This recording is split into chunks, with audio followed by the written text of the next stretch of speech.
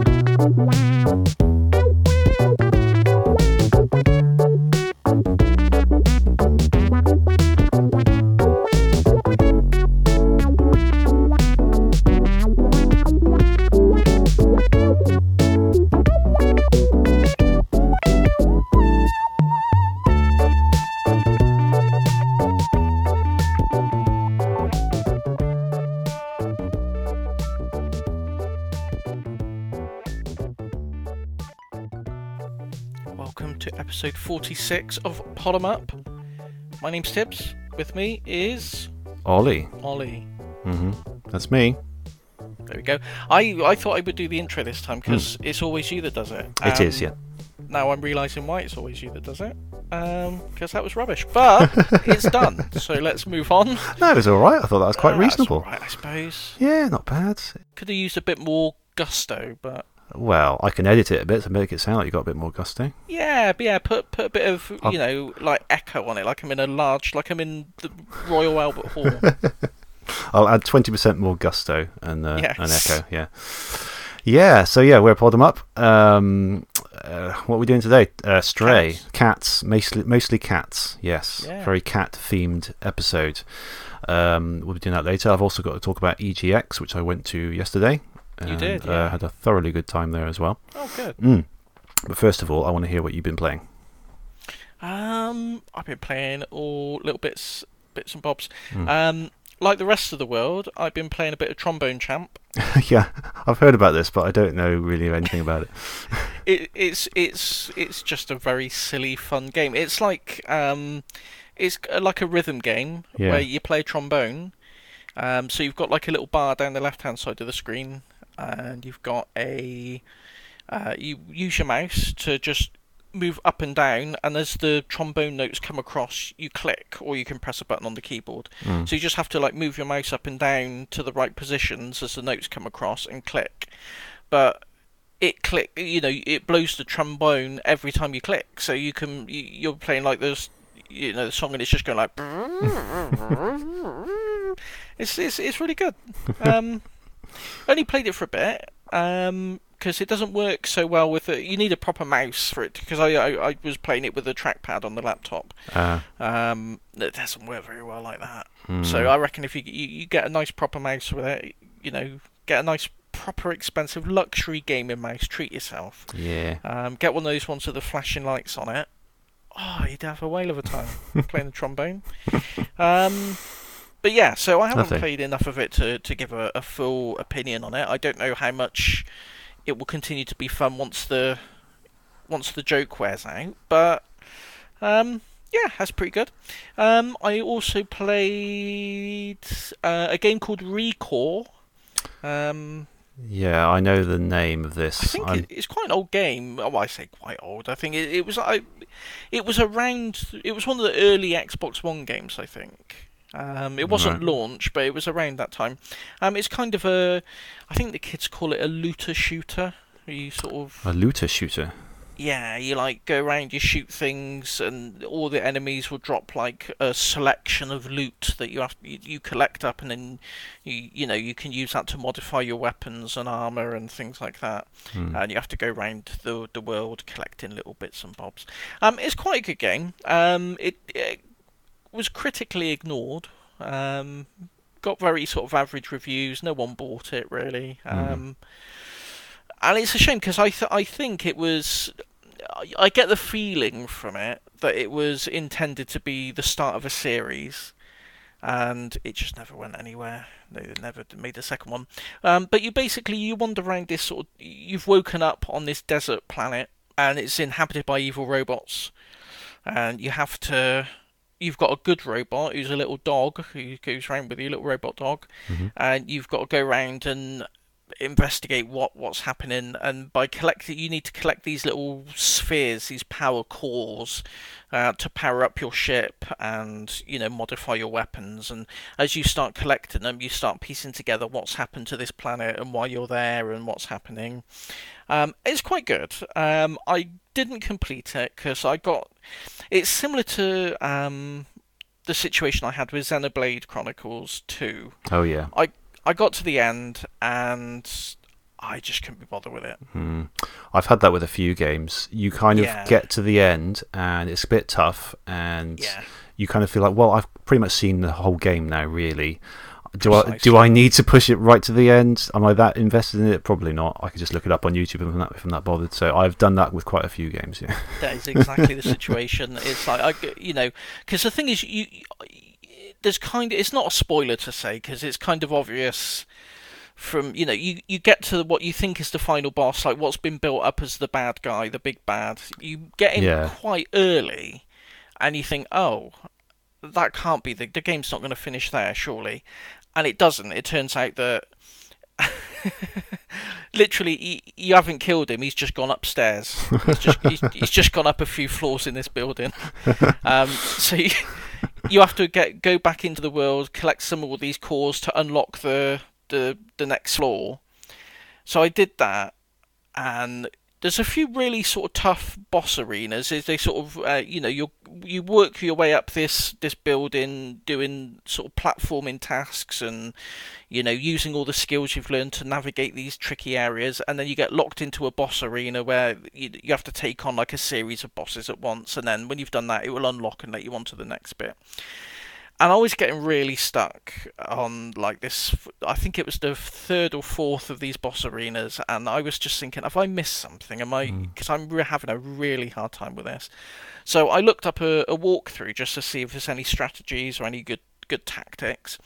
And it turns out that after I'd finished this boss fight, it turns out I get to the floor where I thought he was, and he's gone upstairs again. So you then have to go back out into the world, collect more of the spheres, come back in and do the whole lot again. I was like, no. It's a good game. I enjoyed my time with it, but that's plenty. Yeah. So I ditched it there. And the other one I've been playing is a bit of Wolfenstein, the reboot they did a few years ago. Wolfenstein: The New Order. Yeah. It's good. It's very depressing. Yes, it looks depressing. Yeah. Oh, it really is. It really is. But it's good if you like that sort of thing. If you're looking for a good shooter with a good little story on it. But it's very bleak. Very bleak. And the thing is, I know because I know they've done 2 sequels to it at least. So I know that it's not going to have a good ending, is it? It's obviously not going to. He's not going to beat the Nazis and everything's happy at the end because there's 2 sequels. So. That's the slight flaw with doing things later on, I suppose, isn't it? Yeah. It would be a lot easier. It would be a lot more palatable if you knew at the end he was going to, beat. I mean, why? I don't know because I know in the original Wolfenstein they had like Cyborg Hitler, didn't they? They did, famously, yeah. Yeah. So I don't know if he's going to make an appearance in the game. It'd be great if he did. It would be. I have a feeling he might not. I don't know. Yeah. Maybe that's what they're building up to. Maybe in like the third game, the most recent one, you finally get to fight Cyborg Hitler. It's funny. It brings up a point I heard on the Sonic the Comic, the podcast lately, and they were doing a fairly famous strip on the internet in which Tails. This sounds ridiculous, but Tails meets a magic unicorn who takes him off to this dream world where he gives him a gun and says you can shoot Robotnik. Oh, I saw that on Twitter. Yeah. And they were saying how people were quite surprised by this, and on Twitter, more recently. But they said, although it is a weird story, in those days you could reference things like that JFK thing because it was set up like a JFK assassination thing. You could reference things like that, and things like put Hitler in Wolfenstein, and that was just part of things like popular history. Got into popular culture and games and media and things in a way that you don't see so much now for some reason. Like you can't imagine them putting Hitler in a modern Wolfenstein, but they could get away with it in the olden days. And there's something they suggested it might be 9/11. That's the turning point where something huge happened that suddenly it felt wrong to put real things into media. But it's an interesting. It is interesting how approaches to historical events like that have changed in terms of entertainment. Because I remember when the first Medal of Honor game came out on the PlayStation 1, a lot of the magazines at the time were, there were a couple of think pieces about, is it moral or ethical to turn World War II into a video game? Is this something we should be doing in games? I know there's bloody loads of them. You can't move World War II shooters. Yes, there are a lot of them. Yeah. So do they always how attitudes change, isn't it? Yeah. Do they always refer to the Nazis in those? I'm sure. I was years and years ago. I was watching my cousin play one of the earlier Call of Duties, maybe 3 or 4, and they referred to them as the fascists, and I don't think they referred to them as the Nazis. Is that a thing, or maybe I was making up? I will preface this by saying I could be talking utter nonsense. I could be making this up entirely. But I'm fairly sure that in Germany there's laws that forbid you're right, any reference to the Nazis or their iconography or things like that in media. I've heard of that, yeah. So I wonder if it may be to save doing 2 different versions and swapping out textures and dialogue and things. If you just call them the fascists, it just saves time when you're publishing the game worldwide, maybe. Yeah, that makes sense. I remember, I'm pretty sure they called them Nazis in the original Medal of Honor. It's been a long time since I played it. Yeah. But they also had, you could play as Bismarck the dog in a multiplayer shoot-'em-up section of it. So, right. How accurately they reflected, the time period is up for debate, really. Yes. But yeah. Okay. What have you been playing? Well, nothing really. Because I've got plenty. Let's move on, then. Well, I've got plenty to talk about from EGX, so I thought I'd focus on that because I haven't really because my eyes were quite bad for about 3 weeks after we did our last show, so I couldn't really play anything during that time, and after that I've just been playing Stray. So nothing else that I haven't already talked about on previous shows, really. Okay. So EGX, it was great. It was just it's in this XL Centre in London, which is this massive new complex for these sorts of conventions and things. Really big, long hall, loads and loads of stands there. I've been a couple of times in previous years. I think in 2013 and 14, I think it was. But one of the key differences between then and now is the relationship between indies and the big games, because back then it was mostly big games and the indies were in a little corridor somewhere just off the side.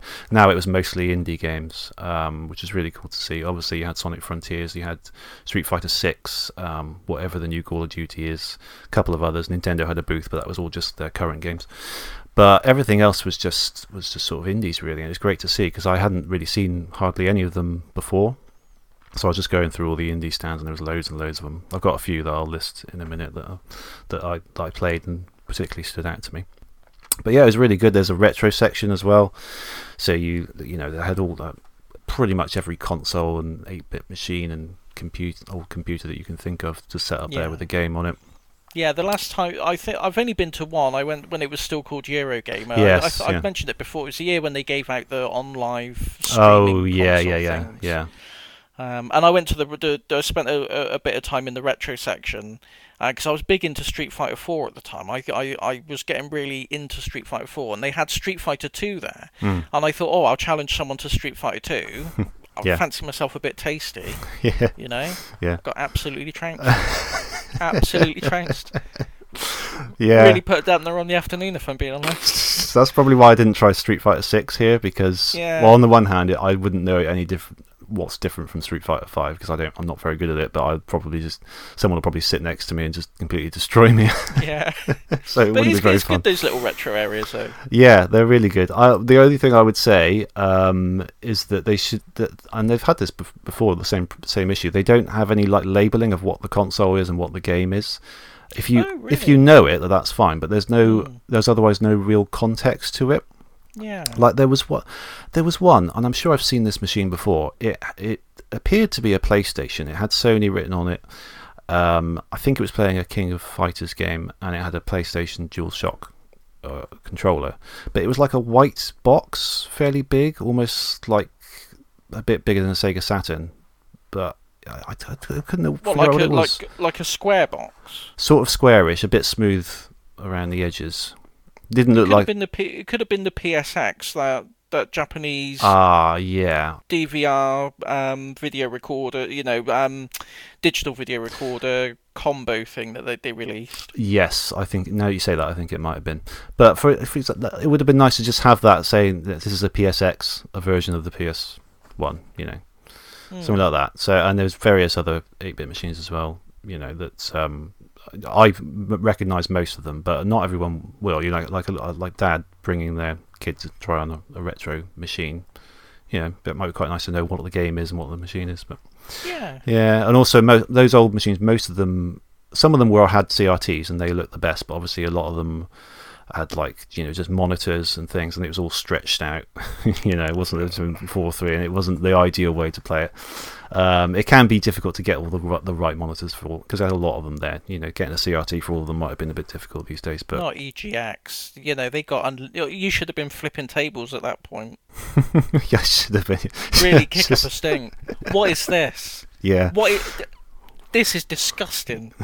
Flip a table. Cause a scene, yeah. When the security comes over, grab him by the little lanyard. Look at it. Look at this. Just shove his face in the monitor. Yeah. Incidentally, I didn't go for the press pass in the end. The form was just far too long to fill in. Oh.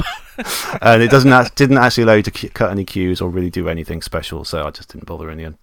Yeah, that's fair enough. Yeah. So anyway, when I went in, I made a beeline for Sonic Frontiers. Obviously, the queue wasn't bad. It was about half an hour at that time.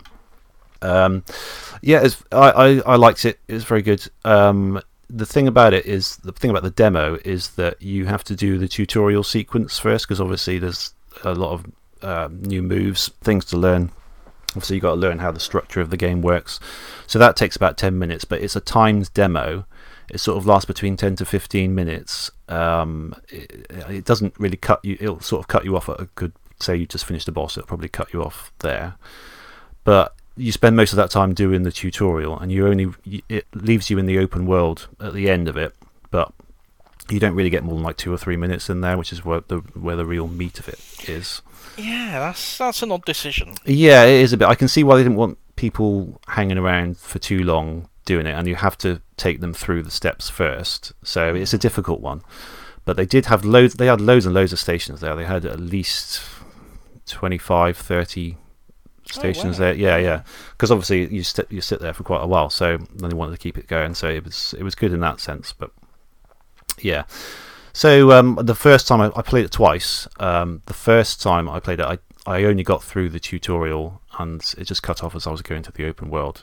I didn't, because when I was looking at what people were playing, they were all during that tutorial thing. So I figured it must end at the end of the tutorial. So I didn't really rush myself through it.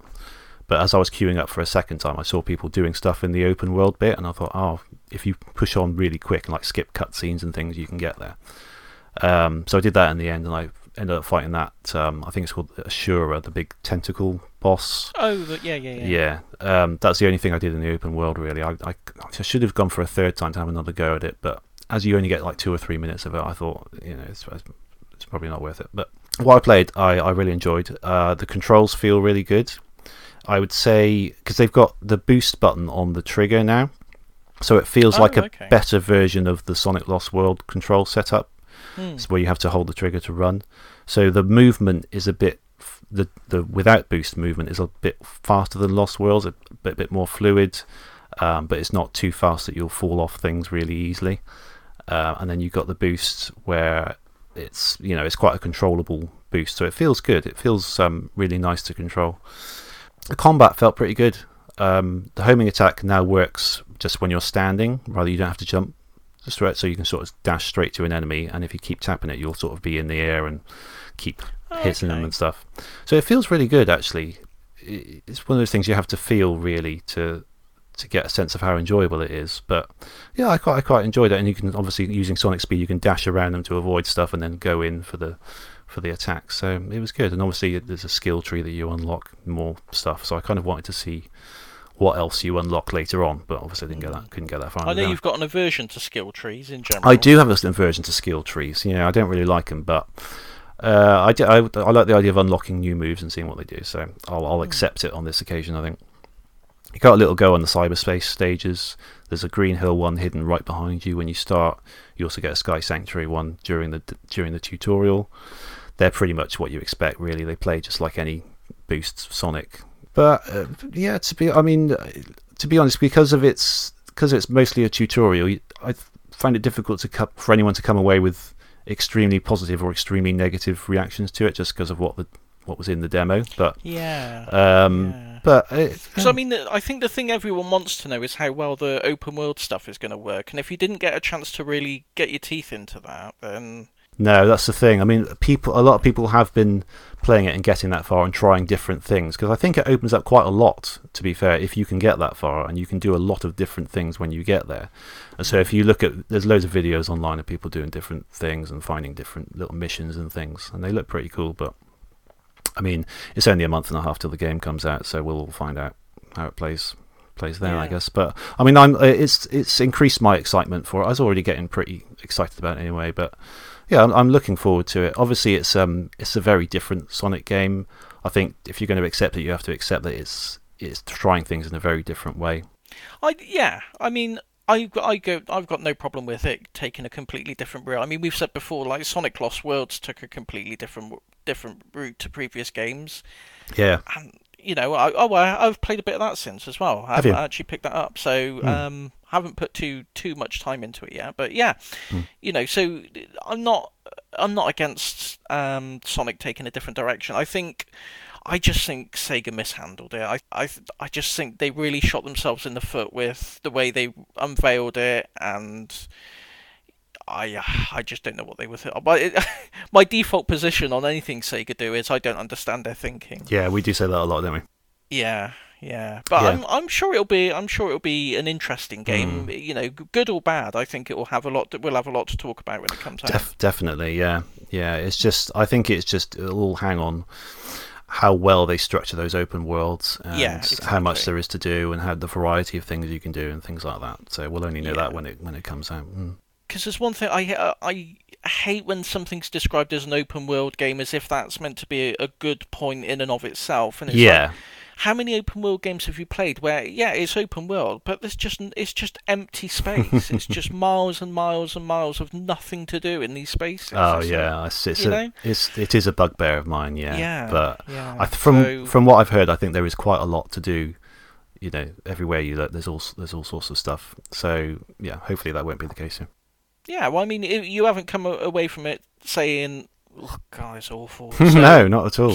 That's pretty cool. So yeah, it feels, whether you're on board with some of the directions or not, it feels like they are really trying this time. Do you know what I mean? Like they've previously said that they are shooting for good review scores, which is an odd thing for any game company to say, because of course they're shooting for good review scores. But yeah. I think there's been times in the past where they just want to get a Sonic game out. So it's good to know that they're at least pointing things in that direction anyway. As a surgeon, I'm looking to really make sure the patients survive this operation. That's our aim. So fingers crossed, guys. Fingers crossed. Let's keep this one alive this time. Yes. So another game I really enjoyed that I'd never heard of until I got to it was a game called Gory Cuddly Carnage. I saw you tweet about that. I haven't looked it up yet, but I caught my eye because there's another cat on it. Exactly, it's another cat. I saw a cat and I thought, oh, that's a bit like Stray, but when you see it, that's where the similarities end. When I was going around EGX, it's usually organised by like the publishers of the indie games. So this was done by Wired Productions, and they had just a load of their games out in a sort of booth. I stood there waiting. I got on there eventually. So it's gameplay wise, so you imagine Jet Set Radio but structured as a linear platformer. Kind of feels like 3D Sonic in a way. You're sort of going doing some wall running, grinding, that kind of thing. By the way, you're a cat on a hoverboard, right? A talking hoverboard. Okay. But it also splits into hack and slash sections. So it's kind of a Jet Set Radio style platformer with a hack and slash bits, and it's good. I think I preferred the platforming to the hack and slash. It was okay, but it just got a little bit repetitive. Those bits that I played, you fight these kind of zombie unicorns, and there was like a good 5-minute stretch where I was just fighting the same enemy, like hundreds of instances of that enemy. Which gets fun for a bit, but after that point you're like, can I do a bit of platforming now? So I'm hoping that the balance will be addressed as you get more moves and you get different enemies and things. But it's also got the sort of the same irreverent humour as Lollipop Chainsaw does. So it's very sort of adult themed. It's it's got swearing in it and things like that, and these sort of outlandish characters, good scripts, good dialogue and everything. So it was very striking, a very colourful game. And I really like that. I mostly like the platforming bits, to be honest, because they were very forgiving. Like you could leap from wall to grind rail, and say the grind rail in most games I was sort of heading for a trajectory that I would miss that grind rail, but I think if you just press A at the right time you'll get on it, and it was quite forgiving in that sense. You could hop from one thing to another really easily. So it felt really smooth and transitioning from one thing to another. So when nice. You say like it's like Jet Set Radio, is that like, are you talking in terms of gameplay, or is it like cel shaded like art style and stuff as well? No, gameplay wise, okay. I was really just say, if you imagine Jet Set Radio but as a sort of a linear platformer, that's kind of the gameplay style, quite and sort of with the sort of smoothness of Sonic being able to go from one thing to another, and sort of that general sort of sense of speed as well. Yeah, it's good. I'd recommend checking it out. I sat there for quite a while doing it, actually. It took me, because I got a bit stuck at the beginning and I couldn't work out what to do, so it ended up taking me like 26 minutes at the end, it said. I felt a bit guilty because there was clearly people waiting behind me to play, but I just, because at one point I got beaten by the boss and I thought, shall I give up then? Because it's clearly like the last boss of the level, and I thought, no, I'm going to carry on, just finish it off. It was a good moment in the afternoon. It was nice. So yeah, I'd recommend going and checking that out. That is, if you missed the name at the beginning, it's Gory Cuddly Carnage, and it's coming out on everything next year. Another game I saw that had quite a big promotion. They had this big model thing in the middle. It's called Planet of Lana. I have seen it. Well, yeah, I've seen it a little bit on Twitter beforehand. Very pretty 2D puzzle platformer, sort of set in a nice green rural environment, blue sky. You're a child with a little blobby black sidekick that you can command in order to solve puzzles and progress. So you can tell them to go over there and pull this thing, and you can do that. Gameplay wise, probably nothing you haven't seen before, but it's just nicely presented. Just looked nice. Played nice. People seem to enjoy it. Another one I quite liked was Wave Tale. So it's quite a sort of an open 3D platformer, but again, and it looked really nice. You could ride along the water, and the waves had a really nice sort of undulating effect. It felt really good to sort of ride across them. But the controls for the character, I got a bit stuck trying to figure out what to do, so I was just sort of roaming around aimlessly. But the controls felt really, really nice. Like the moves you can do, when you play a 3D platform, it just feels really nice. You sort of you jump and you can float quite far. You can really go quite fast along the water and leap high into the air. Things like that just felt really, really good. So that's one to look out for. And there was just various other little things. I just had little goes on here and there. I got to go on Eastward, which was it's a game that's already out. I mentioned it before in an incoming indies. It's like a very beautiful pixel art Zelda, top-down Zelda-like. So I finally got to go on that. That's really, really cool. Yeah, it does really sound like indies are sort of the main attraction there. Definitely. Compared to, because, like I say, I mean, whenever it was I went, like, I think the big game out at the time then was... Oh, I don't even remember. I can't remember. I know Rage was there, the id Software game. Yeah. Sort of first-person shooter. I know there was a WWE game coming out. There was a Sonic game coming out. I can't remember which one it was. It might have been Generations.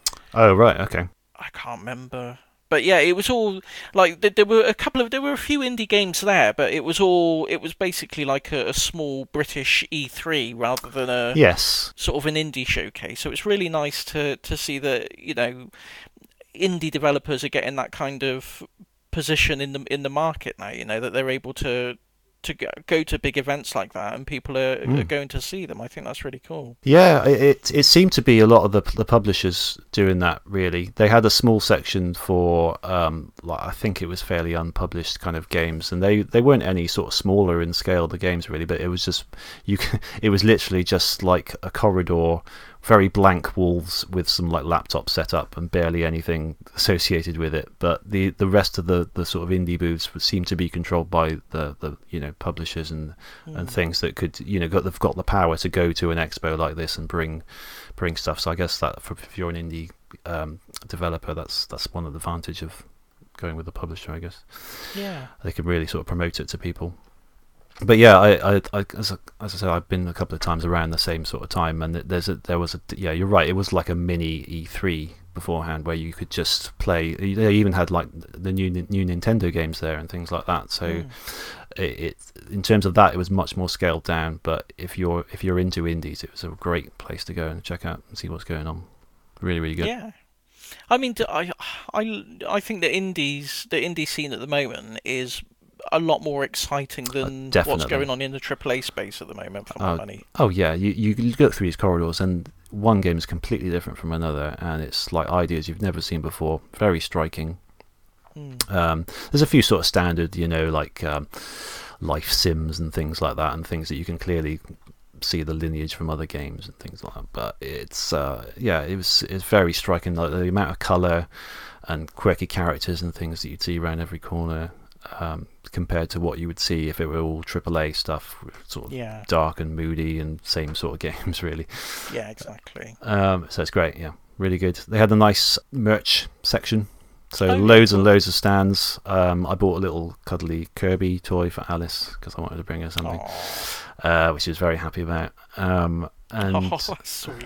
Yeah, so that's a really nice thing. So a little bit of some retro games you could buy there as well, things like that. But I'm just reminded of how much those prices are going up for those sort of things, and I'm like, not this time. No. So it's great. And in the retro section, I got to go on the original sort of moving cabinet of Outrun. Oh, nice. Yeah, it's really, really good. I've never tried it before. Feels really good. It literally just tilts to the left and right as you turn the corner, but yeah, there's something about it just feels really, really good.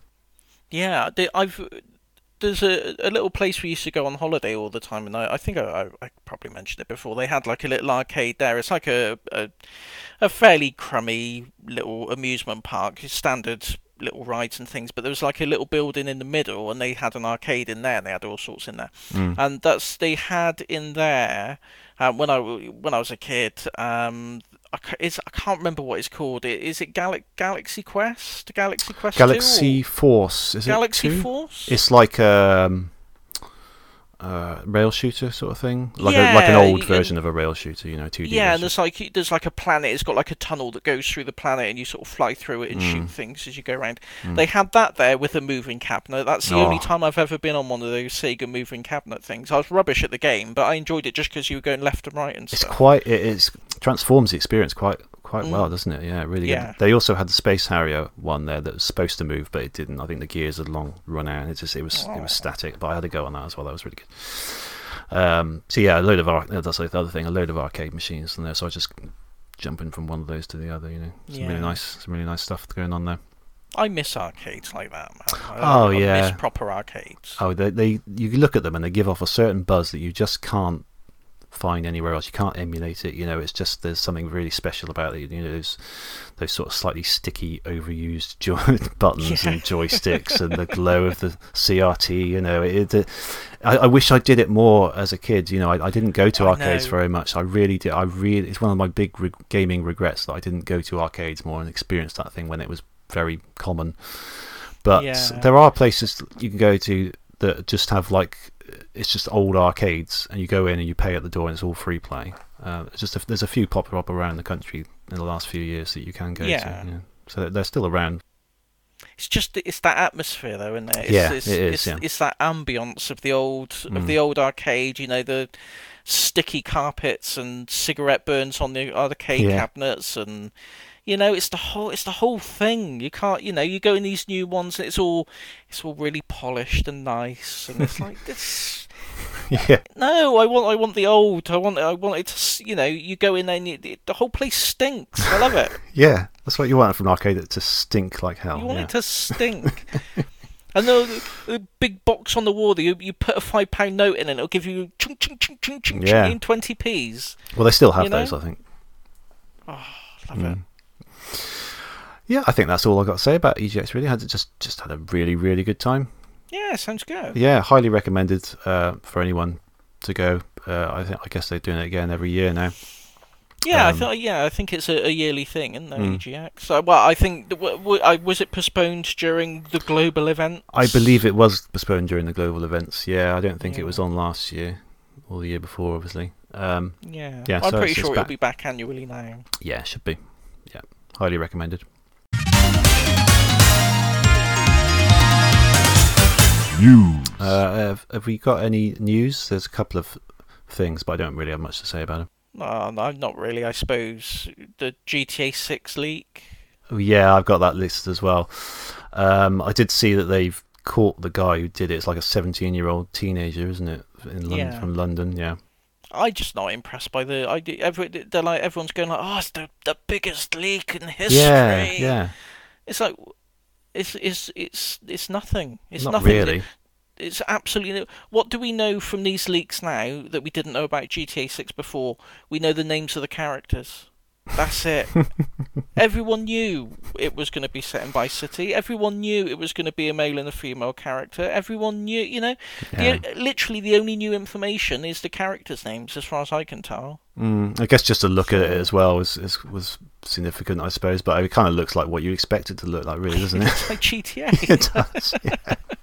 It does. I know. I mean, in terms of the biggest leak ever, what about those massive Nintendo leaks where they just leaked old files of like loads and like hundreds of games, and exactly. like they found sprites that were never used and all sorts of crazy stuff like that.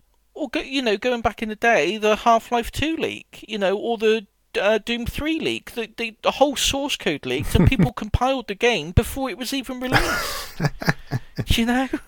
Well, supposedly that's leak ever. Supposedly that's what this guy had, the source code, didn't he? He's going to use threatening to leak it unless they paid him loads of $1 billion or something. Yeah. So well, they caught him anyway. So yeah, that's that. We had a Nintendo Direct, didn't we? Oh yeah, we did. Yeah. We did. Oh yeah, we did. Yeah, the Farming Simulation Direct. Yeah. Farming Simulation Direct. Farming Simulation and Anime JRPGs Direct. Yeah. Yeah. I mean, there wasn't much in it for me, I've got to be honest. No, I mean, I was hoping for a lot more than we saw on the new Zelda. They saved it till the end, and right at the end. Right at the end, we got a title, we got a release date, a short new trailer showing hardly anything really, and that was it. And I was like, oh, okay. What's the title? I can't even remember. It's something like Tears, something of the Tears, like Tears of the something. Tears of the Mongoose or something. Something like that, yeah. Something like that. I saw an article, right? Yeah. Nintendo. This is honest to goodness. This is what the headline is, not verbatim, but this is what the essence of the headline was. Yeah.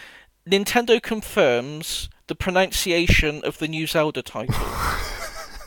As if there were people who were really thinking it's Tears of the Mongoose or whatever the title is. Do you know what I mean? I love that they've got to come back and say, okay, all right, stop. What we mean tears, all right? It's tears. It's like, tears. Like crying, like... It's tears, you idiots. You know, come on. Just ruin everything now. You ruin the whole thing. The mind boggles. Nintendo just really kicked something over. Honestly. But yeah, besides that, I don't think there was anything in there that really, got my juices flowing. Pikmin 4. Do you like Pikmin? I don't mind Pikmin. It's an enjoyable little game, but it's not something. It's not like, oh, stop the presses. It's Pikmin 4. You know, I'll take Pikmin 4, no problem. But it's not like a super. I'm not pre-ordering it or anything. Nah, me neither. I suppose it's nice to see them dipping back into something that they haven't done for a little while, rather than just do here's more Mario, here's more Kirby, here's more Zelda, here's more Fire Emblem. They keep doing it and do loads and loads of, like, every single Nintendo Direct seems to be some sort of new Fire Emblem, doesn't it? Oh, they're mad for it. And they look increasingly unapproachable to me. Yeah. Yeah, I don't get the appeal. No. It's just not for me. But the thing is that there's so many other games in every Nintendo Direct that look just like that, like loads of anime JRPGs with people with British accents just running around with hardly any clothes on, and it's just that they all look the same to me.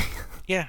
They all look the same. They all look very unapproachable and probably take 50 hours. And Nintendo Direct seem to be targeted at very specific people these days, like people who love that sort of game or who love farming sims.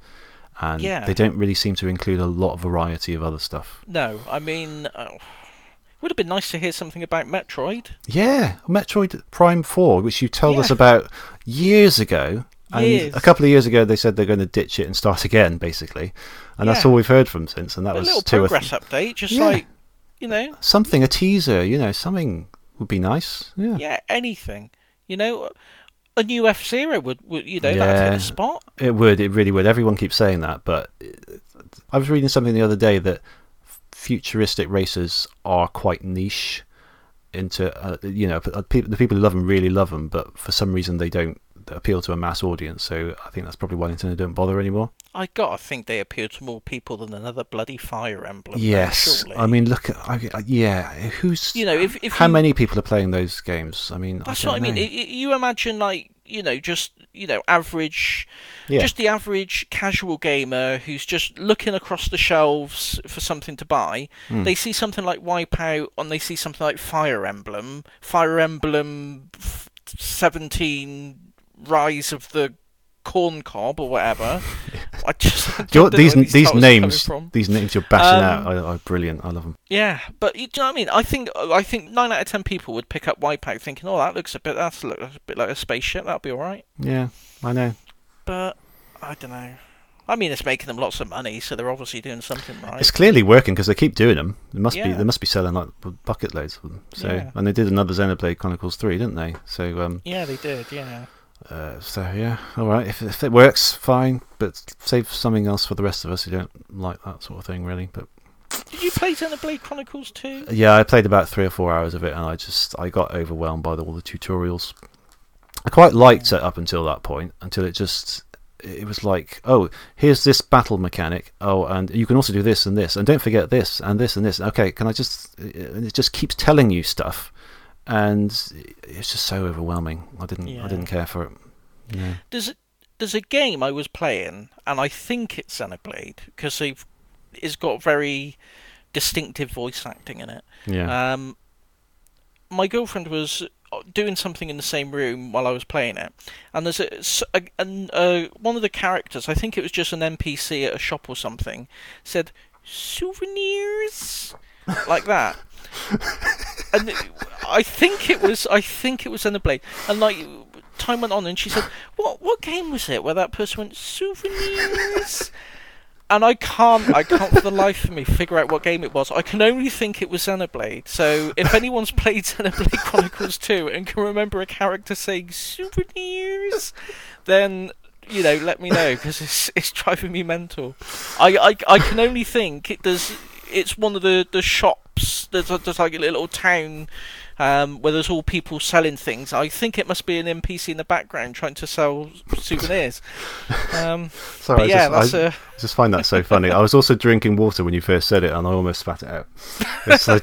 And the opening bit of the episode, we always put a little thing before the credits. It's going to be just souvenirs. We've got nothing to find else. It, though. I've got to find out what game it was. Nothing else we say for the rest of the episode will be better than that.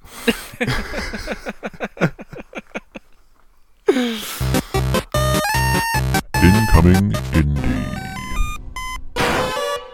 Right, before we go to Stray, I got an incoming indie. Oh, great! And I know, everything, all the ones I said in EGX, it's all being incoming indies. But I need to mention this one because it's got a Kickstarter at the moment, which won't be running by the next episode. Although it is 80% funded and it's got like 20 days, so I'm sure it's going to make it. It's called The Big Catch. It's by a Canadian team called Filet Group, and it's just sort of surfaced out of nowhere lately. So yeah, it's on Kickstarter. It's a PS1 style 3D platformer, which you play as an acrobatic fisherman. So and the animation and style just looks absolutely amazing. What are you laughing? No, I'm sorry. I'm not. I'm laughing because the reason I'm laughing is because when you said the big catch, right? When you said the big catch, yes. This is another thing. It's another thing that's just cropped up recently. Have you played Sega Bass Fishing? I haven't, no, but I know of it. So Sega Bass Fishing, you're fishing. The commentator will comment on the size of the fish that you've caught. Yeah. And I was watching the YouTube video where they were playing the clips from this, and now I keep saying it like this. The way he says it, it'll go like, it'll get a small fish, will go small one, and if you get like a medium-sized one, oh, average size. And if you get a big one, he goes, "Oh, it's a big one." And like every time I get the chance, like let's say my girlfriend say, "Oh, do you want some mushrooms for tea?" I say, "Oh yeah, I'll have some mushrooms for the dinner." Which one do you want? I'll just go, "Small one."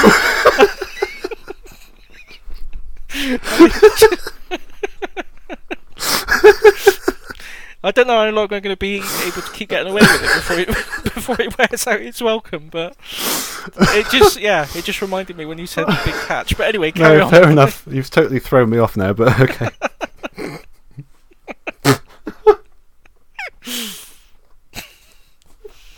Yeah. I'm still laughing. Oh God! Right, give me a second. That's two really funny things in a row. I need to recover.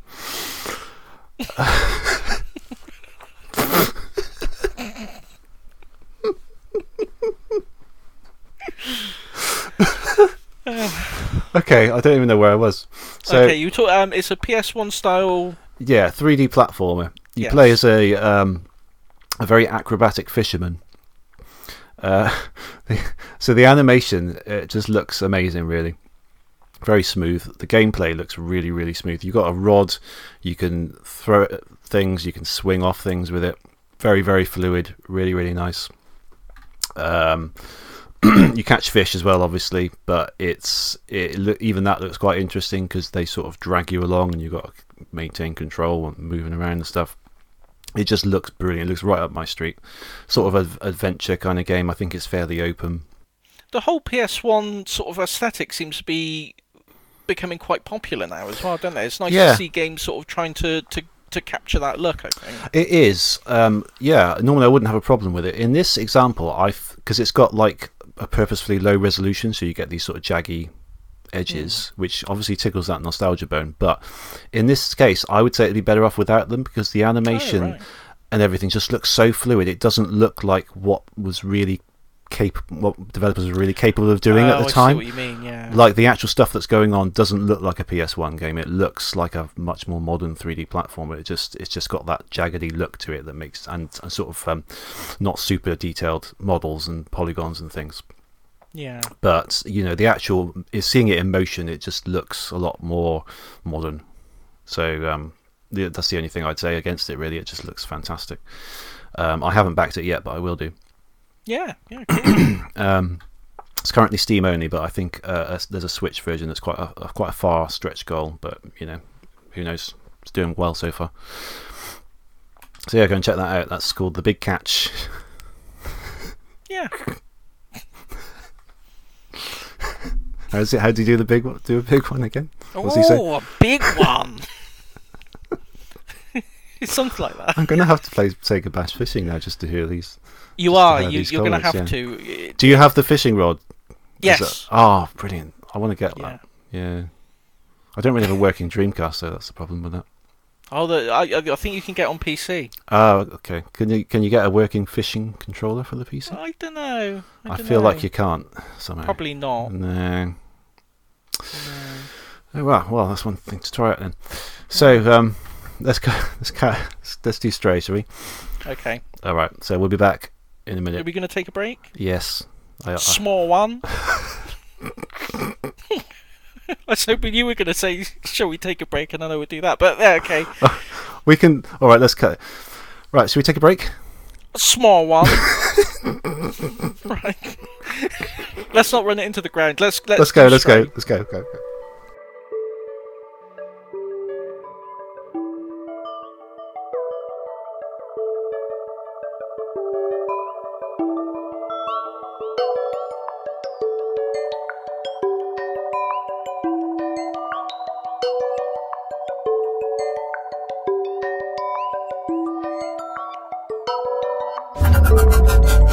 The Video Game Book Club.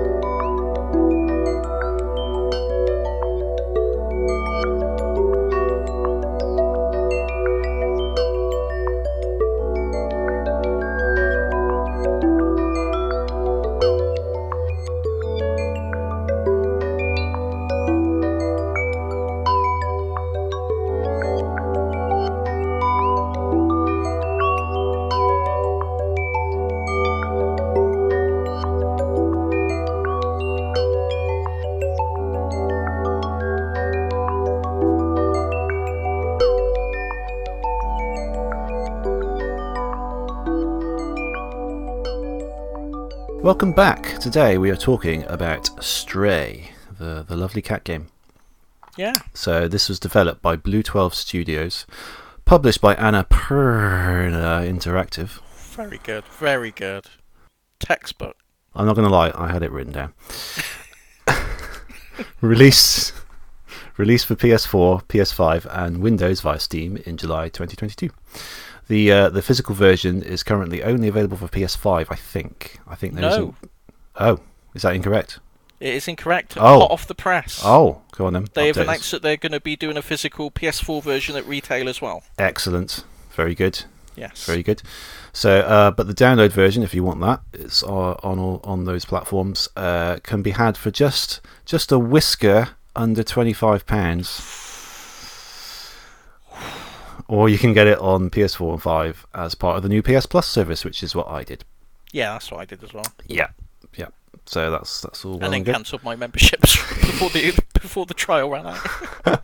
So you just did that 1 week trial, did you? Yeah. Oh, okay. I thought about doing that, but it ran over into after that. So I've got like another 2 or 3 weeks, so I'll play some other games. But to be honest, there wasn't. There wasn't a lot on there that I really wanted to play. To be honest, I know there's really not, is there? I think the Xbox one is I mean, obviously it's been around for a lot longer, but it seems to be a lot more comprehensive, I would say. It offers a lot more, I think, in terms of value for money. But there needs to be more sort of general indie games on there and things, doesn't it? But give them time, I suppose they can add more to it.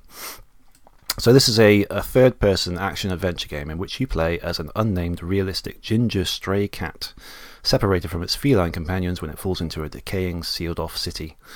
The cat soon meets a small amnesia-ridden drone called B12, and the pair go on a journey to restore its lost memories and return to the surface, encountering a society of robots who fear mutant bacteria along the way. So, we first discussed this ages ago on the long time ago. On the I think it was the PS5 launch announcement trailer, wasn't it?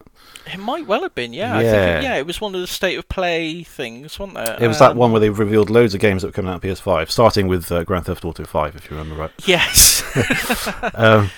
Yeah, was it the same one? Yeah, was it the same one with Bugsnax? Yes, it was the same one with Bugsnax. Yes, yeah, so it's quite a while ago. Yeah, quite a long time ago. Yeah. Yeah, and I remember you saying it stood out to you as something you'd be really interested in. Yeah, it appealed to me straight away. I love the look of it and the atmosphere. I thought it looked really good. Yeah, so that's why you picked it, obviously. Yeah, you play as a cat, and it's kind of in a dystopian world.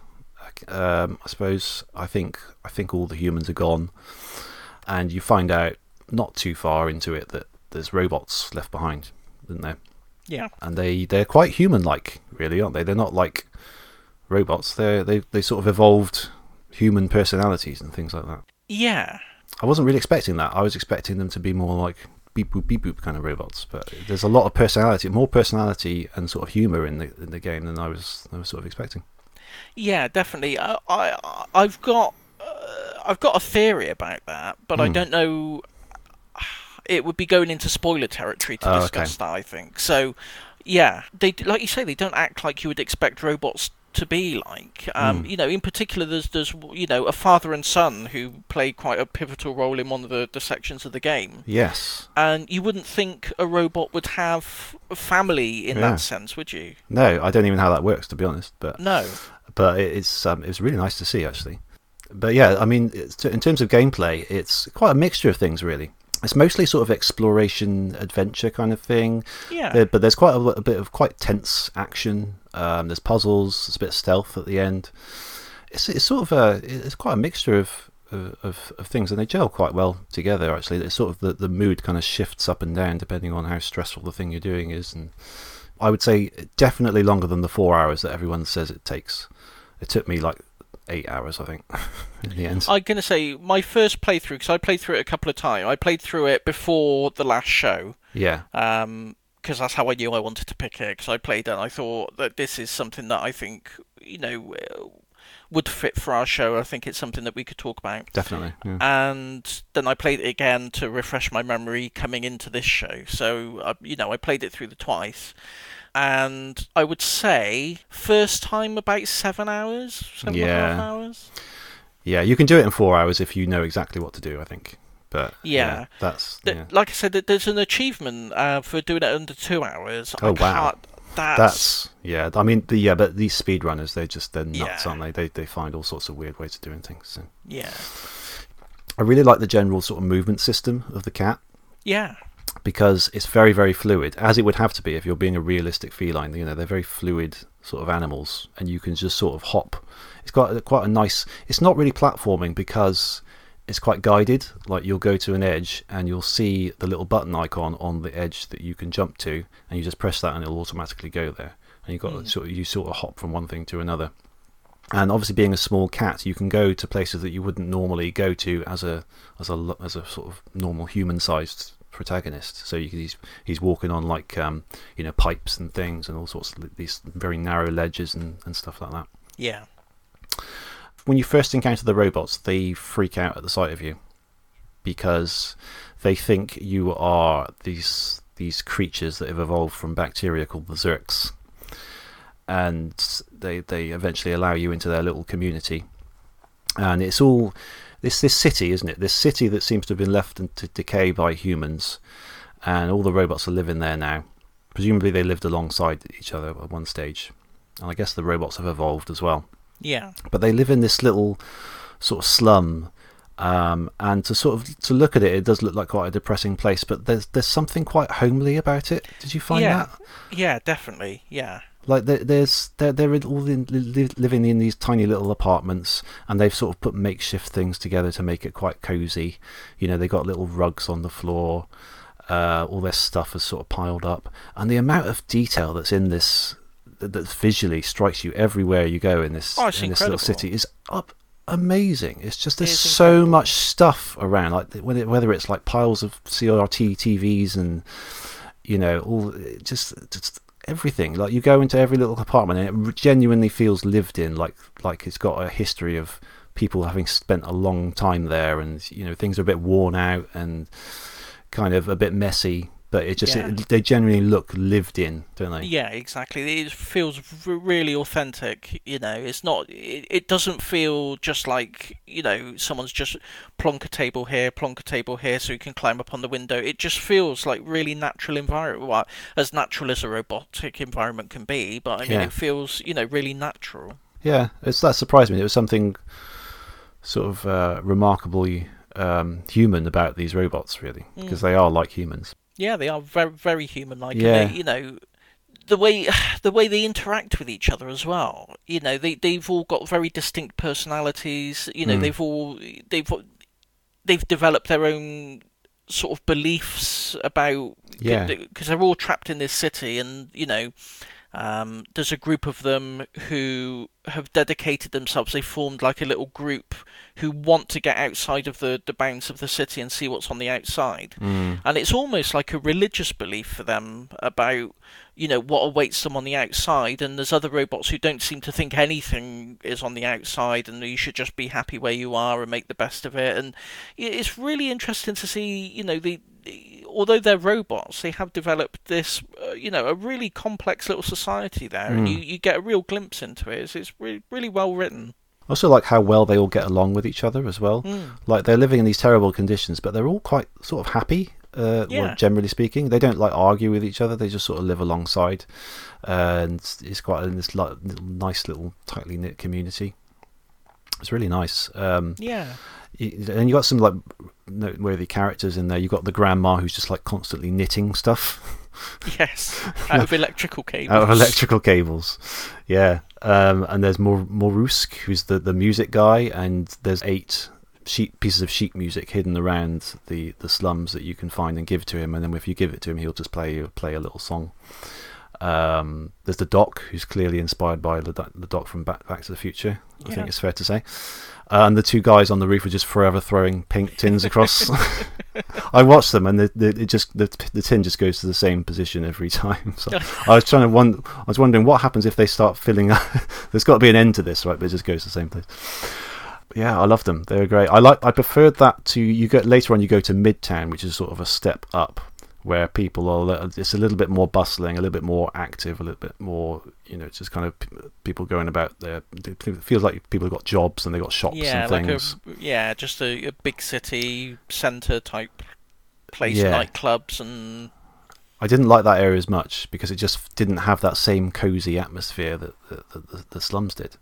No. Which is just interesting. I guess that was on purpose, perhaps. I think it was, yeah, because I think the slums tend to, you know, like you say, they got that more cosy feeling, and the Midtown section is a bit more dystopian. You know, it's basically a police state. Everyone's really strictly governed on what they do and where they go, and you know. So I think there was a deliberate change of the tone going between the sections there, but yeah, I definitely prefer the little robots in the slums. I think they're it's really nice. This verges on a spoiler, but I don't think so. Just to say that when you get towards the end, you get a view of everything, sort of from really far away, and you can see all the where the slums are and where the Midtown was. And I just want to say that bit was amazing. Just seeing all these little buildings and seeing, oh yeah, that's where I did that and that's where I did that. It's not often that you play a game and towards the end you get to look back at everywhere you've been. That was pretty cool. It's a really special bit of the game, I think, that bit. Yeah, I won't say any more about the end, obviously, but you know, it's that stood out to me. No, we should I would like to talk about the end a little bit. Okay. So we will give a spoiler warning at some point. Well, we can do another thing like we do with spoilers, where we just Yeah. release it as a separate thing on SoundCloud. Yeah. And that's exactly what we did. So just check the show notes, and you should find a link to it in there. So in those city bits, there's I think there's 12 sort of chapters in the game. Some of them are quite sort of linear routes. There's nothing to do other than just to go through it and get to the other side.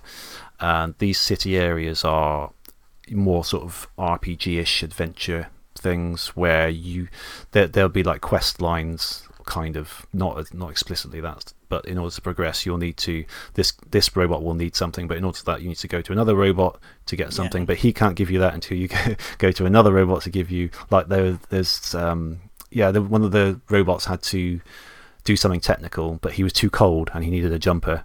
So you needed to go to Grandma to knit, but Grandma didn't have any cables, so you needed to go to the guy that sells the cables, but he wouldn't sell it to you unless you get something else. So it was that kind of thing. Yeah. Which I quite enjoyed. Yeah, it's pretty good fun. Yeah, it's the same thing. So you'll need to get, I can't remember, you need to get an item from some person, but in order to get them, you need to distract them. So in order to distract them, you need to get a cassette of rap music. That one took me ages to figure out. Like I found the cassette recorder, so I knew I had to get a cassette. I thought that was probably what you had to do, but it took me ages to find the guys that have the cassette, because that wasn't obvious to all know that one. Yeah, that's quite tricky. By the way, if you haven't played this, you might be wondering how a cat does all these things, like talks to people and like goes on quests and stuff. Especially when your average cat just couldn't be asked with any of this. To be honest, that was the funny thing I found. Like this cat going on an adventure. I know he's trying to get back to his friends and everything, but if you look at the average cat, they just want to sit around and lick themselves, really, don't they? But he's got a little backpack on him, which has got this B12 cat little robot. He remembers stuff about the city, and he remembers more the more you explore and you find things out. You collect memories, in fact. But he kind of does all the talking, really, doesn't he? He pops out and he talks to the robots for you. The translator between the robots and the cat. Yeah, he can also pick things up by sort of digitizing them, I suppose. Like any object you need to pick up, he'll sort of zap it, and that's in your inventory then, which I thought was quite cool. Quite a cool way of getting a cat to hold things, I suppose. Yeah. Yeah, the bits that I enjoyed less in the moment were probably the Zerk stuff. Yeah. I in fact, in my notes, one of my most frustrated times, I wrote, "The Zerks can absolutely fuck off," because they are very stressful at times. Those sections. They are. They're these little bacterias, these sort of flesh-eating blobs, and they chase you very a lot. Relentlessly is the word I was thinking of. There's sections where you can just run, and they weren't too bad because you just dodge them and you just get to the end. But the bit where you have to go to the tower, and that was more sort of segmented. So you got to a bit, and there's some Zerks hanging around. But my problem with those ones is you couldn't really see the way out until you get down there with the Zerks and running around and just desperately looking for the bit where you get out of that area, so to a point where they can't follow you. Yeah. And I died quite a lot on those ones. And I was playing this on my PS4 Slim, and I'd imagine this isn't the case for anything better than that, but every time you die, it took a good over 30 seconds to get back to just reload the exact same area you were in, just to get back in there, which was really just sort of breaking the moment, really, I found. Yeah. It's very playable on the PS4, but I imagine it would benefit a lot from if you got a good powered PC or the PS5 version. I imagine would run really well. It runs on the PS4, but you can tell it's kind of pushing the limit of what the PS4 can do. The frame rate was a fairly stable 30-ish, I would say. Looking at it, there were sections towards the end where it did start to stutter. And in the nightclub, it even crashed on me at one point. Oh, really? Oh, yeah. I didn't get any crashes, luckily, I don't think. No, that was just one isolated one. I obviously did something weird, and it was an unusual thing, but it's worth noting. So, yeah, as you said, it benefits from the best machine you can play it on, but on a PS4 Slim or a PS4 Original, it's perfectly playable. It's fine, But yeah, the Zerks weren't great. The Sentinels towards the end, which represent the sort of stealth sections, they were okay in parts, but when they sort of locate you, they can be pretty stressful too. Yeah, luckily, most of the places where they can spot you, there's usually a cardboard box in that you can sort of leap into, and then they forget that you're there and wander off again. Yeah. So it becomes sort of a case of, I think, plotting your route back to the nearest cardboard box if you get spotted, but it's still that kind of sort of quick panic, isn't it? When the it's quite awful. I don't really like it. Yeah. Everything goes red and they're quite good shots at you as well. It's quite difficult to dodge their yeah, you can do it sometimes. Whiskers off at 100 paces. Definitely, yeah. But speaking of the box, it reminds me of what sort of nice cat things you can do in the game. Like it's the highlight of the game for me. The cat behaviours in it are so spot on. Yeah, like you can hide in the box, just like, obviously that's a stealth thing anyway, isn't it? Like Solid Snake, you hide in the box. But just because it's just a little box that a cat jumps into, and that's what cats do. They love to sit in a box, don't they? They love boxes. Yeah, I don't know why. It must make them feel secure, I guess. Yeah. Yeah, it's really funny. You can scratch stuff, usually for no reason whatsoever. It doesn't actually get you anything. You can just scratch your little claws on like a sofa or something, or a bit of rug. I have heard the PS5 version uses the adaptive triggers. Oh, right. To make it feel more realistic when you're scratching. You get like a bit of resistance on the triggers when you're scratching. Oh, that's nice. So, obviously the PS5 is practically a mythical object at this point, but if you are lucky enough to have one, enjoy that scratchy sensation. Yeah, do. What other, you can curl up for a little nap. Yeah, that's nice. Yeah, just random little nap. Doesn't do anything, just curl up for a little nap. Rub yourself against the robot legs. Yeah, I had a cat do that to me the other day. It's quite nice, isn't it? Oh, it's lovely. Yeah. Yeah, rub against people's legs. There's a keyboard at one point where you walk on it and it types the letters in. That was really cool. You can get your head trapped in a bag, and then while you're there, until the cat works it off, the controls are all messed up. Yeah. So you just sort of wander around in a circle with a bag on your head. Yeah, it's great. Yeah, I mean, I'm struggling to think of other things to say, which is surprising me because I've got a lot of notes, but I can't. It's just. I think it's one of those games. You have to experience it. It's about the overall experience of the game. I think you can. It's more than the sum of its parts, isn't there? If you break it down, you say, it's a linear thing. You can jump here and you can do that, and there's some robots and things like that. It all sounds like, well, it's nothing I haven't really played before. But then when it's all put together and you actually play it, and I think it's the character of the little cat as well. It's all his little mannerisms. It's all his body language is so perfect. The way he interacts with the cats at the beginning, the way he plays with his friends, and it's just everything about it is so spot on. He's just this adorable little thing. I loved it. I really loved it. Like you mentioned, the little backpack he's got on. Even when he first puts that backpack on, and he sort of slumped on this side, and then it's too heavy for him. Yeah. Yeah, it's just everything on it is just pitch perfect. The little cat behaviours. Yeah. I think I read that most of the developers had cats, as you would imagine. Yeah, obviously. Obviously, it's made. It's inspired by real cats. You wouldn't make this game if you didn't like cats or you didn't have a cat. So no. I would say if you do love cats, there are some quite harrowing sections in this game though, where seeing the cat get injured and limp around, and it's very heart wrenching when he finds himself in a bad spot. Oh yeah. And maybe I'm just sensitive, but. Broke my heart. The ending, especially, I really plucked at the heartstrings for me. The ending, yes, it does. But the beginning, where he falls down into the into the underground city, and he's sort of clinging on, and his little mates are looking over the edge at him. Oh god! Yeah, poor little thing. I know, it's quite sad, isn't it? It's so sad. Yeah. I just feel so at that point, particularly before he meets B12, you just feel for him because he's just so lost. He doesn't know where he is. He's wandering around this weird place he's never seen before. Yeah, and he's all hurt and alone, and yeah. But it's just a great little game. I think I can't think of many games where you play as a cat other than Blinx the Time Sweeper. Yeah, and certainly not a realistic cat. You know, No, like I can't think of any really. I can't think of any. Yeah, But I think so. It's not like there's a lot of competition, but No. I think they really nailed. I mean, if you were going to try and make a game that emulates what it would be like to control a cat, they've done it perfectly. It's just really, really good. I think there's a lot of mileage in cat-based games, realistic cat-based games. You know, Yeah. I mean, this is obviously set in a world that is a dystopian world. It's got a sci-fi world. It's not a really realistic world like ours. But I'd love to see like a cat, almost like a cat simulator. You know, where you just you go around your normal route and you find another cat and you have a little Barney with him and you go and steal his food and you just because they're hilarious. They do such funny things. They do. I love cats. We're looking after a cat at the moment. Are you? Brilliant. We're looking after little Daphne at the moment. Oh, lovely. Little Daphne, little tuxedo, black and white cat. Ah.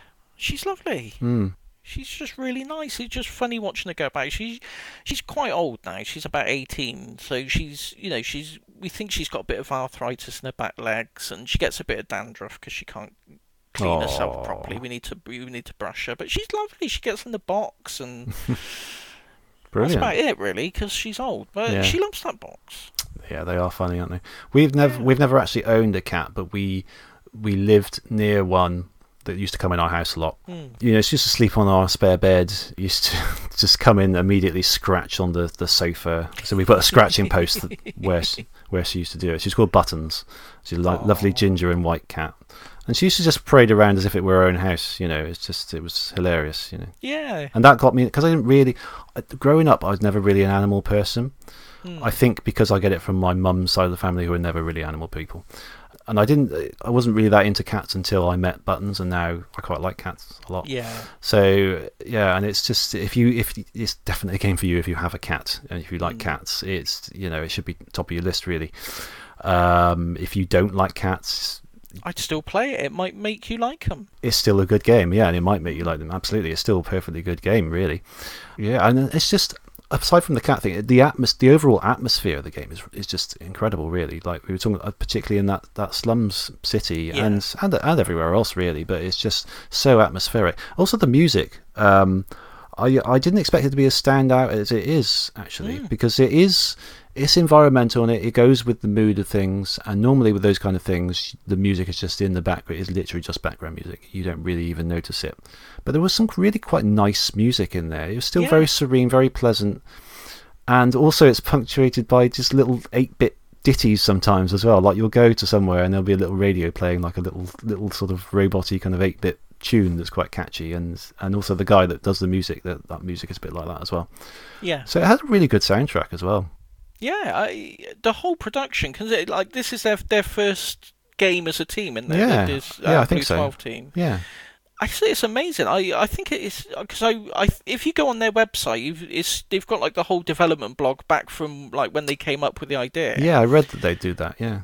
Yeah. You know, and they've been working on it for like 6 or 7 years. And it's you can tell like the it's a labour of love. I think. Yeah, it's just, exactly. Like just the sheer amount of detail in every event. They've thought about every single square meter of that entire game and thought, what would, you know, how does this robot live? You know, what sort of stuff is down this sewer?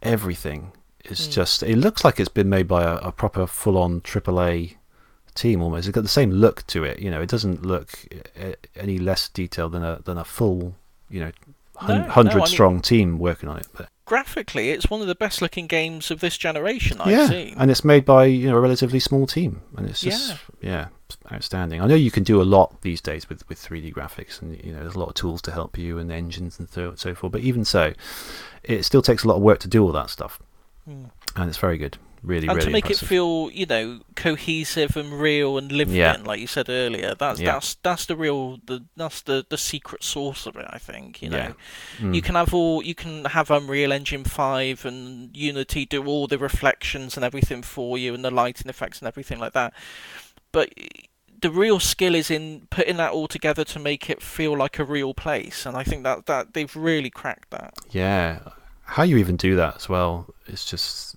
the thought that goes into that. Yeah, I don't know.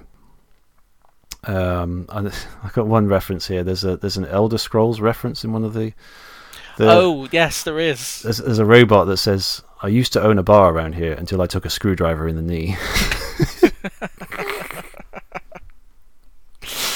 Fantastic. It's just humour, just little bits like that make it a lot more humorous than you think it might be. Because obviously the cat lends itself to being a bit humorous here and there, but just that those robots, they're brilliant. You know, they'll say things like this, and they've got so much personality. It's their little faces as well. All their faces are like a screen, like a square screen, and they can do different like facial expressions, like different graphics and things on there as well. So that brings them quite a bit more personality as well. Yeah, they're brilliant. They're brilliant. If they brought out some merch, like a little statue of the cat with one of the robots, yeah, I'd buy that. Oh yeah, I'd buy that in an instant. That'd be lovely, wouldn't it? Yeah. Yeah. Is it doing well? I think I've heard a lot. You know, I think so. I don't. I mean, I don't know how it's doing on consoles, but I know it was on the Steam top seller list for a good few weeks after after release. So it was selling steadily and quite a lot. So hopefully, if that's reflected on the console side of things as well, and the physical pre-orders and things, I think it should be. I hope it does well. Yeah, hopefully, yeah. I think my wife mentioned. No, I think I said. I can't remember which way around it was, whether I said we were playing this game first or whether she mentioned it, but she said that it was a clue in the Times crossword recently, really? Or something like that, or I think they have like some quiz questions, and one of them was about Stray, and I thought, I must have made it to some extent if it's in the Times, puzzles and things. Yeah. So it deserves to do well though, because it's really good. It's one of those sort of standout games of the generation, I think, really. Yeah, I would agree, yeah. I've heard people criticise it for being linear. Oh, I think, piss off. Yeah. Honestly, just get out now. Honestly. I was going to put it more diplomatically than that, but... No, they can piss off. They can piss off. Well said. A game can be as linear as a ruler, and it can still be a great game.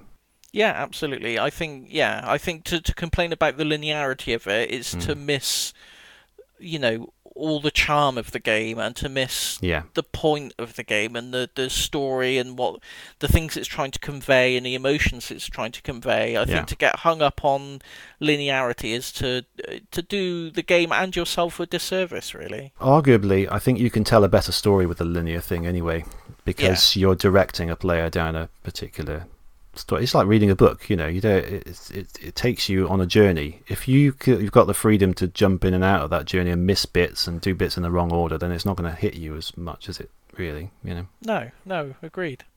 Yeah.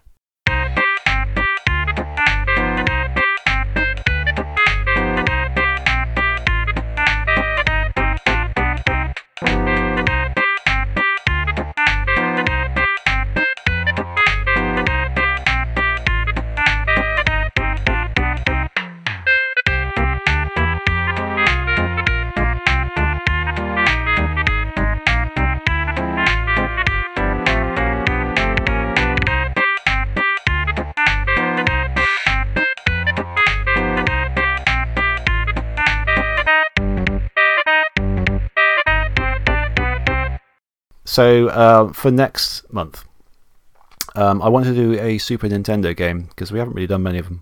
Okay. And also, from a selfish point of view, I wanted something quite small and simple to allow me to play other things and do other stuff over the next month. So I had a few that I was thinking of. I only settled on the one that I was going to do today. It's a game called Sky Blazer. Have you heard of it? Okay. No, I haven't heard of it. I thought it'd rung a bell, but I'm thinking of ActRaiser, which is a different thing. That's another one I was thinking of doing, but I've gone for this because it's just a little bit shorter and simpler. Yeah, so I'm not familiar with this at all. Well, it sounds like some sort of aerial combat game, doesn't it? There's nothing like that at all. It's a platformer. Oh, right, okay. It's I think a fairly standard sort of platformer, but I've played... It was something I just randomly found in my list of ROMs. I gave it a little go. And I thought, this is quite good. I've never heard of this. And I think it's a bit of a hidden gem. It's something you don't hear talked about very much. Sort of, it's not as remarkable as something like Stray or anything like that, but it just felt like a good, solid little platformer. So I thought we'd give it a go. May or may not have a lot to say about it, but, it's just something. Because we don't really do a lot of these sort of quite standard games, from this era in particular. I think perhaps because there's not always a lot to say about them, but we've had games in the past where we thought we wouldn't say a lot about it, but we ended up talking quite, finding some things. So, I thought neither of us know hardly anything about it. We'll give it a go, see how it turns out. Yeah, sounds like a good plan to me. Good. Why don't you run through all the socials and things? Well, here's the thing: if you want to visit us, right?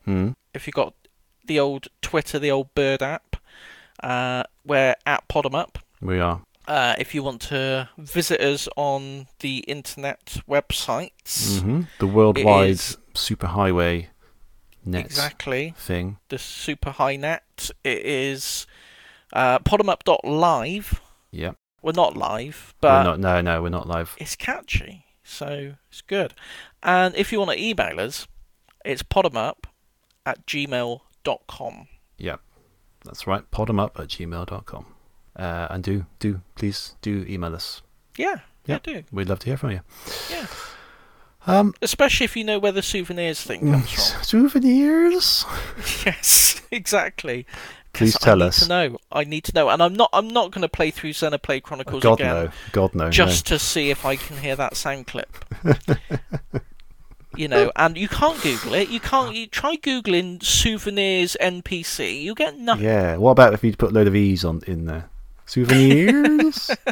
Maybe that's where I've gone wrong. Yeah, try that. Try every sort of combination of number of E's you can put in there and see what happens. Did you ever find that game that you were looking for, that platformer where you rotate the angle? No. Did you not? No, I did not. No. Still looking for that one. So that's another thing to add to the list of things honestly, you're looking for. Yeah. Podemup's Most Wanted. Yeah, we should do that, shouldn't we? Just the list of things that we've mentioned that we don't know what they are. We'll put a little bounty on them. We'll, little bounty, a little token reward for anyone who finds these little gems. Yeah. That round that we remembered, you did a competition in the month, didn't you? Yeah. What was I can't remember what you gave. Oh, it's like Steam. Some Steam keys. So Crusader Kings 3 and the Amulet of something or other. Something. Yeah, people got well into that, didn't they? Actually? Yeah, they did. Yeah. Yeah, I was quite pleased with that. That was a really successful comp. That was. So we should think about doing more things like that. You got quite Steam mad at that point. You were giving away keys left, right, and centre there, weren't you? Yeah. The thing was, I can't remember. I got a thing. Oh, yeah. There was a Humble Bundle about. It was like some games that are supposed to teach you like programming principles and things like that. As you play the game, you pick up on like programming things. It really appealed to me, so I got that bundle. And then I looked at my if you go into your Humble Bundle account, you can see all your unredeemed keys. Oh yeah.